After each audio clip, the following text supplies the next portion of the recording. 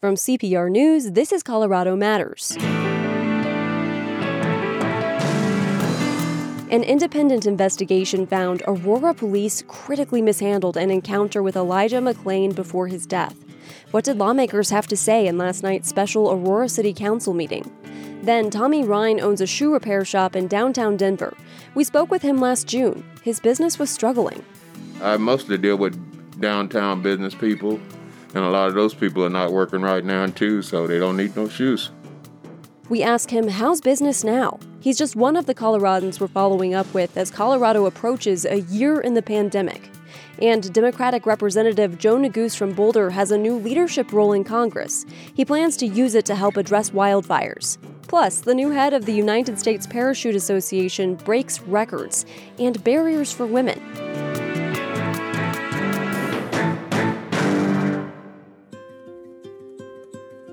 When you support Colorado Public Radio, you're helping to keep Coloradans informed and connected through trusted nonprofit news coverage and essential inspiring music. And when you give now, you'll help feed a family in Colorado thanks to a partnership with the Singer Family Foundation and food banks across the state.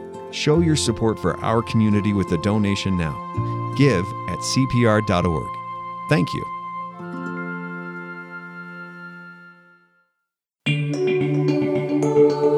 This is Colorado Matters from CPR News and KRCC. I'm Avery Lill.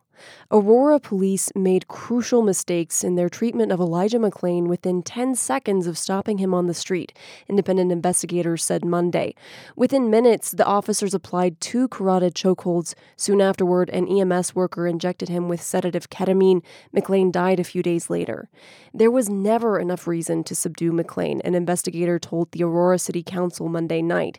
Here's Jonathan Smith, who led the independent investigation. He's director of the Washington Lawyers Committee for Civil Rights and Urban Affairs.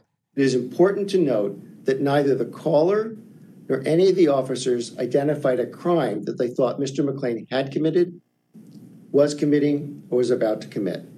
On Monday, investigators released a 157-page report on the confrontation that took place in August 2019.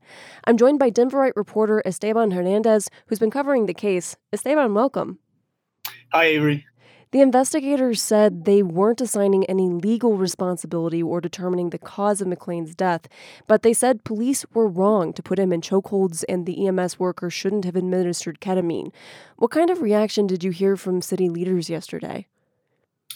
Aurora Mayor Mike Hoffman called it a wound on our city, and Councilwoman Allison Hiltz called the investigation, quote, damning. And I'll note that Hiltz was a member of the Public Safety Committee that recommended the investigation last year. McClain's family has filed a wrongful death suit against the city and more than a dozen police and medical workers. How did the family react to Monday's report? McClain's mother, Shanine, issued a statement through her attorney, essentially praising the report's finding. She said in the statement, the investigation showed Aurora is responsible for her son's death. We'll go through some of the findings and recommendations in a moment, but first a refresher, who was Elijah McClain and why did police stop him in the first place? So it was August 24th, 2019. 911 got a call that night of a suspicious person. The first officer to respond, Nathan Woodyard, decided McClain, who had not committed a crime, was acting suspicious by wearing a face mask and waving his arms while in an area Woodyard said had a high crime rate. I understand the officer interacted with McClain very quickly upon arriving on the scene. Yes, he had his hands on him within 10 seconds. And are the investigators saying the officers didn't have enough evidence to restrain McClain? Yeah, no reasonable suspicion that he was involved in criminal activity. The 2 carotid chokeholds, what did investigators determine about those? Well, that the police weren't justified in physically restraining him. The first hold lasted about a second. It was done in response to a claim from an officer who said McClain was reaching for an officer's gun. The second hold was enough to render McClain either partially or fully unconscious. And speaking specifically to that second hold, the investigator said McClain had limited ability to reach the officer's gun because Woodyard was right behind him. Another area that's been very controversial here is the use of ketamine. What did the investigation reveal about that?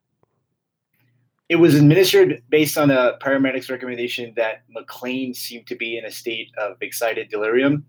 It's important to say that they didn't find, and quoting here, conclusive evidence that the ketamine caused or even contributed to McClain's death. But they did find that the decision to administer was based just on a very quick visual observation. There were several recommendations in this report. Were there one or two that stood out that would likely have a big impact if they were adopted? Well, a big one is reviewing how cops are trained on stops and frisks.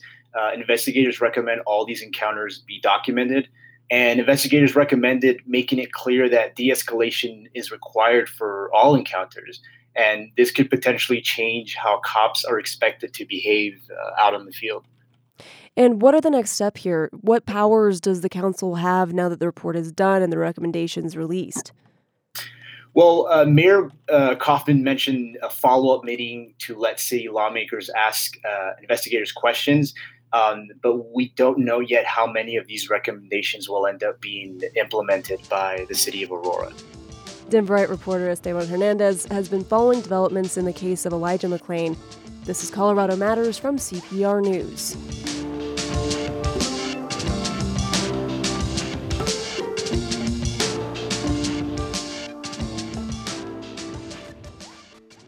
With snow and ice on the ground, this would normally be Tommy Ryan's busy season. Ryan has a shoe repair shop in downtown Denver. My colleague Ryan Warner visited last week. Some people don't realize their shoes need repair until their feet start getting wet from walking around on holes in the bottom. It's always been the busiest time, and summer's always been slow. So you try to see if you can make enough money during the winter to keep you going for the few summer months.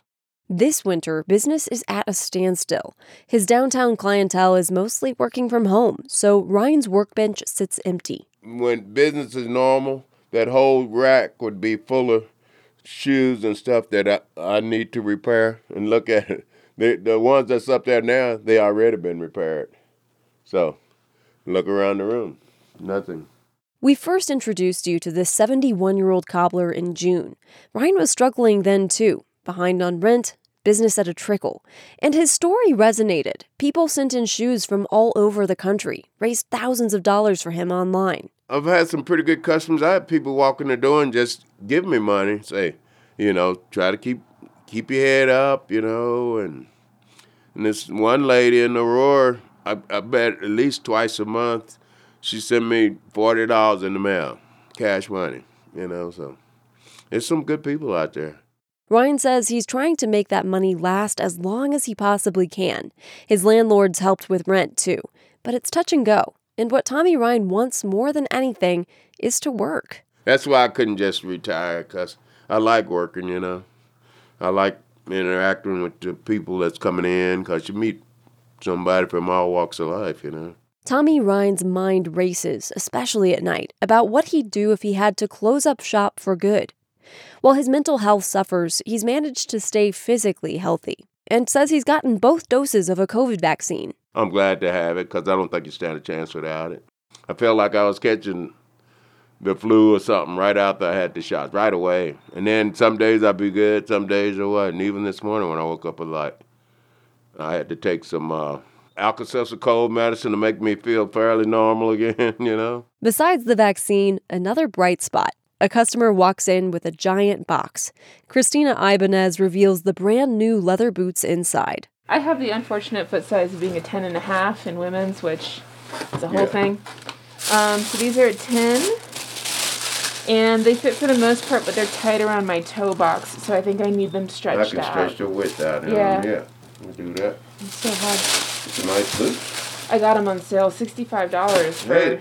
They mark a lot of stuff down there. That's a good deal. Ibanez, who lives nearby, has been working remotely for the past year.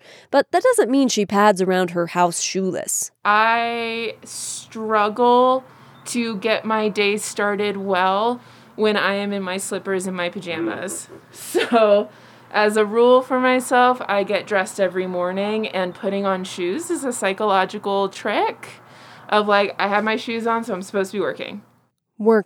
which is exactly what Tommy Ryan of Denver hopes to do more. He and Christina Ibanez spoke with my colleague Ryan Warner when he visited Ryan's shop in downtown Denver last week. As Colorado approaches 1 year in the pandemic, Ryan is just one of the folks that we've spoken with who we're checking back in on to find out how they are and what's changed and what hasn't. After the break, Democratic Representative Joe Neguse of Boulder has a new leadership role in Congress, and he plans to use it to help address wildfires. This is Colorado Matters from CPR News. Turn the page with Colorado Matters. Read a book with us, then meet the author. This time, Other People's Pets by Boulder novelist R.L. Mazus. I thought readers might really enjoy a character who can see the world almost through the eyes of animals. Join Colorado Matters Saturday, February 27th to meet the author. Sponsored by Wanabo Love Keller Mendenhall Smith Wealth Management Group of Wells Fargo Advisors. Tickets at cpr.org/turnthepage. A Colorado congressman has a new leading role on the environment. Democrat Joe Neguse of Boulder will take over the House Subcommittee on National Parks, Forests, and Public Lands. He spoke with CPR climate team reporter Sam Brash last week about how he'll address wildfires. Representative Neguse, thank you very much for doing this. Oh, it's a pleasure. Thank you, Sam, for having me. Quickly tell us about this subcommittee. How does it matter to people in Colorado? Colorado, as you know, is home to treasured public lands that make up just over about 36% of our total acreage, ensuring that a Coloradan has not just a seat at the table, but a leadership role on this particular subcommittee with respect to funding decisions for various agencies that manage that land, such as the Forest Service and the BLM and many other regulatory agencies, is really important. So it's an honor, and I'm looking forward to getting to work. Your first action in this new position was to reintroduce a plan for a 21st century civilian conservation corps. The 20th century CCC, employed more than 3 million people during the Great Depression. Is that the scale you have in mind here for a future program? Well, that's precisely right. We are very excited about the 21st century Civilian Conservation Corps plan that we reintroduced this year as Civil Conservation Corps, which was such a successful program used during the 1930s, devised by President Roosevelt, and as part of his New Deal program, really provided us with a great benchmark, a template, if you will, that we could emulate for the 21st century. So we're very excited about the proposal, and we wanted to make sure that we hit the ground running with this new position that we're very honored to have. And it's a pretty big bill. We're looking at $40 billion, more or less, for fire prevention, for public land work. What will that let the federal government do that it's not doing now? So a couple of different things. There are a number of programs within the federal government that have been woefully underfunded for decades. And that has, in the view of many, caused a number of collateral consequences impacting the proliferation and the pervasiveness of the wildfires that our state has experienced. I'm sure you remember President Trump saying that the real solution to big wildfires was to rake the forest, suggesting that the answer here is to reduce fuels. With this new proposal, are you at least partially agreeing with him on that? It's fairly straightforward. We're trying to depoliticize these issues. We all recognize that forest management and ultimately addressing the significant consequences of climate change and doing what we can to fight climate change are important core parts of the work ahead in addressing wildfires in the Rocky Mountain West. And so this proposal certainly speaks to that. It funds both sides of that equation, and I think that's a balanced approach to solving this problem that is woefully needed. Congress has a busy schedule. President Biden is pushing a massive stimulus package, an immigration overhaul that I know you're a part of, public health measures to beat back the pandemic. Can you really find time for public lands and wildfires? Look, at the end of the day, for Colorado and for the communities I represent, time is of the essence. There's simply no time to waste. Wildfire season will be upon us again in short order. And as we know, those seasons, because of climate change, are growing longer each and every day. So we intend to push. We can walk and chew gum at the same time. Hopefully, we can move towards an infrastructure bill that includes the components of the CCC bill that we just introduced today. Okay, so I guess that's important. You hope to see this wrapped into some sort of bigger infrastructure bill? Yes, that's my hope. I think that the 21st Century Conservation Corps is a proposal that fits squarely within President Biden's plans of Build Back Better, which of course he talked about at great length during the campaign, and he has built upon that. Part of those investments, in my view, should be into the forest and public lands infrastructure of our country. You're the first Coloradan to take over the subcommittee, the first Black person.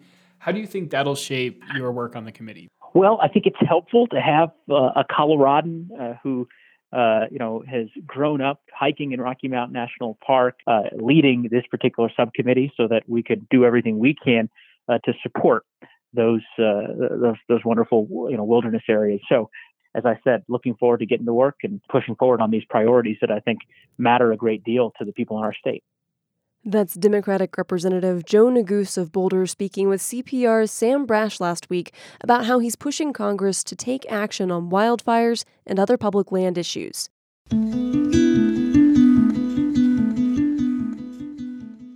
She holds 23 world records for jumping out of airplanes. And now Melissa Lowe of Montrose is the new national director of the United States Parachute Association, the self-governing group for the sport of skydiving. I recently spoke with Lowe about the growing sport and how she hopes to get more women involved. You're a third-generation skydiver, so this is like a family tradition then. It is a family tradition. My grandmother used to tell me that it was in my blood, and now I believe her. How old were you when you first skydived? I made my first jump when I was 5 years old. I did a tandem jump, and I did about 11 tandems by the time I turned 11 and did my first solo jump at 16. Wow. You mentioned tandem skydiving. That's where you're strapped into an instructor during the jump. So tell me about how your grandparents got into skydiving. My impression is that recreational skydiving hasn't been a sport that long. That's correct. My grandfather started us all. He was a paratrooper in the 82nd Airborne. And when he got out, he discovered sport parachute jumping and took his two sons with him, one being my dad. And as they say, the rest is history. So when you're a 5-year-old, knowing that you're in a family of skydivers and you're about to make your first jump, are you nervous? Or is it something that you've been looking forward to since you can remember? I really don't have a recollection. The only thing I do remember was that it was my normal life. It was something that I went to every day. It was something that we were surrounded with because it was a family business. So it seemed very normal. I don't remember too much about it, except until I got older. When I got older, I remember being nervous. But my husband and I took our son out for his first jumps, and I got to relive a lot of that through him, kind of resurrecting some feelings, which was an incredible experience. Wow, I love that. You have recently been chosen as the new national director for the United States Parachute Association. What do you hope to accomplish in that new role? There's a lot of things that I have, but on a broader scale, number one is for sure to help inspire and get more women into the sport of skydiving. And I think a lot of people don't understand skydiving. So I'd love to do more promotions of the sport outside of our industry to help, I guess, normalize it, because a lot of people think of us as just adrenaline junkies and crazy people, but it's very far from the truth. We're very methodical. We're very meticulous with our gear and training, and we continue to evolve in the sport with technology and techniques and training methods, etc. So I'm hoping to, not just for women, but for the sport as a whole, to inspire more people, whether it's just to learn about it, try it for the first time, or maybe pick up a new hobby or become a competitor. So giving some other people more like the experience that you had when you were a kid, where it was just a normal part of life. Exactly. Why do you think that there is a gap in the number of men and women in this sport, that there are a lot more men? This is a conversation we have a lot in the sport, and it hasn't been talked about a lot. I don't think a lot of people realize skydiving is still a young sport, that it was only starting to become popular in the 70s and the 80s. And so we still have a lot to discover. If I were to just put my 2 cents on it, I think it's because women priorities change with family and or have a different perception of danger and risk versus reward. But it's really hard to pinpoint exactly why, because the numbers state that 50% of men and 50% of women come out to do a tandem jump, but it's usually men who continue on with the sport. It's changed. We definitely have been growing the numbers of women in the sport, but it's something that we're still discovering and trying to figure out. So, you actually hold 23 world records for skydiving. Tell me about some of those jumps and what makes them world records. Oh my goodness. I love doing world record jumps because I thrive on challenge, and putting together a world record is no easy feat. Most of these world records, I have been involved in the organization, the logistical part of it. So it is a whole year to 2 years of preparation. So you start to meet people from around the world that are getting ready for this. And it's really exciting to welcome so many people to this next level journey. And then when you get to the event, you have to make sure you have everything arranged. You have all the aircraft, you have the oxygen, because when we go above a certain altitude, we have to wear supplemental oxygen so we don't get hypoxia. And then you have to engineer the formation of the planes, the formation of the skydive, put people in the correct positions. And it is a challenge. And that feeling of success is so addicting for me. So I keep going on. So, what makes these world records are the number of people who are connecting. Does that mean touching in the sky? Yeah, exactly. So we build these flower-shaped patterns, and depending on the discipline, depends on where you connect together. We call them grips. So when we fly head to earth, which is my favorite discipline, we connect holding hands. When you do the belly flying, you can connect on people's legs and arms. So there's just a lot of different shapes that you can create per what discipline you fly. This sounds risky to have so many people jumping right next to each other, to have different crafts flying in the air. And at some point, all of these people need to get far enough away to open their parachutes. Do you ever get nervous about your own safety or the safety of the people you're leading? Absolutely. Absolutely. And I think this is where sportsmanship comes in, because I never rest on my laurels that I have a lot of time in the sport, I have a lot of experience under my belt, having so many world records, that I train just as hard as anybody else, not just for my performance level, but because of safety. And I think it's a good testament, because when people see me doing that, they want to train. So they're doing the same thing, trying to keep us all safe. But yes, absolutely. Do you have any plans to break any other world records soon? We do. In fact, a lot of them got postponed from last year, but the one that I'm really looking forward to is we are celebrating the 101st anniversary of the 19th Amendment, which is the women's right to vote, this fall in 2021 with a 101-way women's vertical world record. And I'm part of that organizing team. So we are trying to host camps and navigating through these uncertain times to try to prepare that for that feat this year. Before we go, I want to ask you to do something unusual. If I close my eyes and we imagine we're on your favorite kind of jump, a head to earth jump, what do we see and what are we feeling? Oh my goodness. So everyone in the plane is really, really quiet. They're focused, visualizing on their jumps. They're not moving around a lot, because the more you move, the more oxygen you expend, and you want to keep your energy levels high. So everyone's still and focused and calm. And the only thing you can hear is the hum of the engines. The door opens and a rush of wind comes in. And then you just line up in the plane and you wait for everyone before you to jump out. And you waste no time getting out when they jump out. And it's a burst of energy. You get out and you look up and you can see all of the planes and everyone jumping out. You have to be super skilled and you have to trust the engineering of the formation. And then you fly your fastest to get on level with the formation, pick up your grips, hold on, fly steady, calm, and strong. And then we have audible altimeters that alert us when it's time to break away from the formation. And another rush of energy comes through as you literally race the people next to you to get as far away as you can, and you pull your parachute. And then you realize how you've been holding your breath. You catch your breath, but you look around because the skydive is not over. You have 100+ people to watch out for. You navigate to the landing area, and whether you did the formation or not, it was the most exhilarating experience ever because you are creating history because no one before you has done what you just did.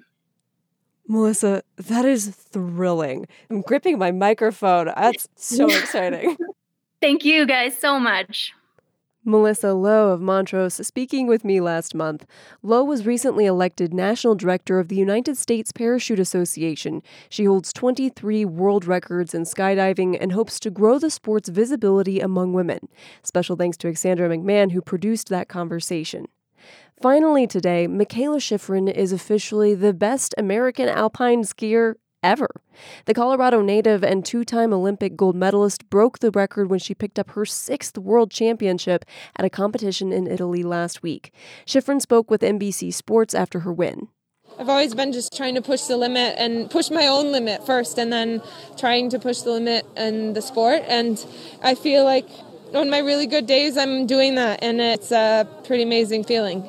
Shiffrin's win comes after a difficult year in which her training was upended by the global pandemic. She stepped away from the World Cup circuit, and she lost her father, Jeff Shiffrin. He died last February after an accident at the family home in Edwards, Colorado.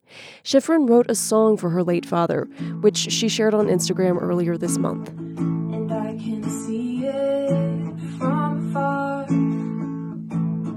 holding your hand while the nurses danced around singing your life signs. Every minute of the whole damn night.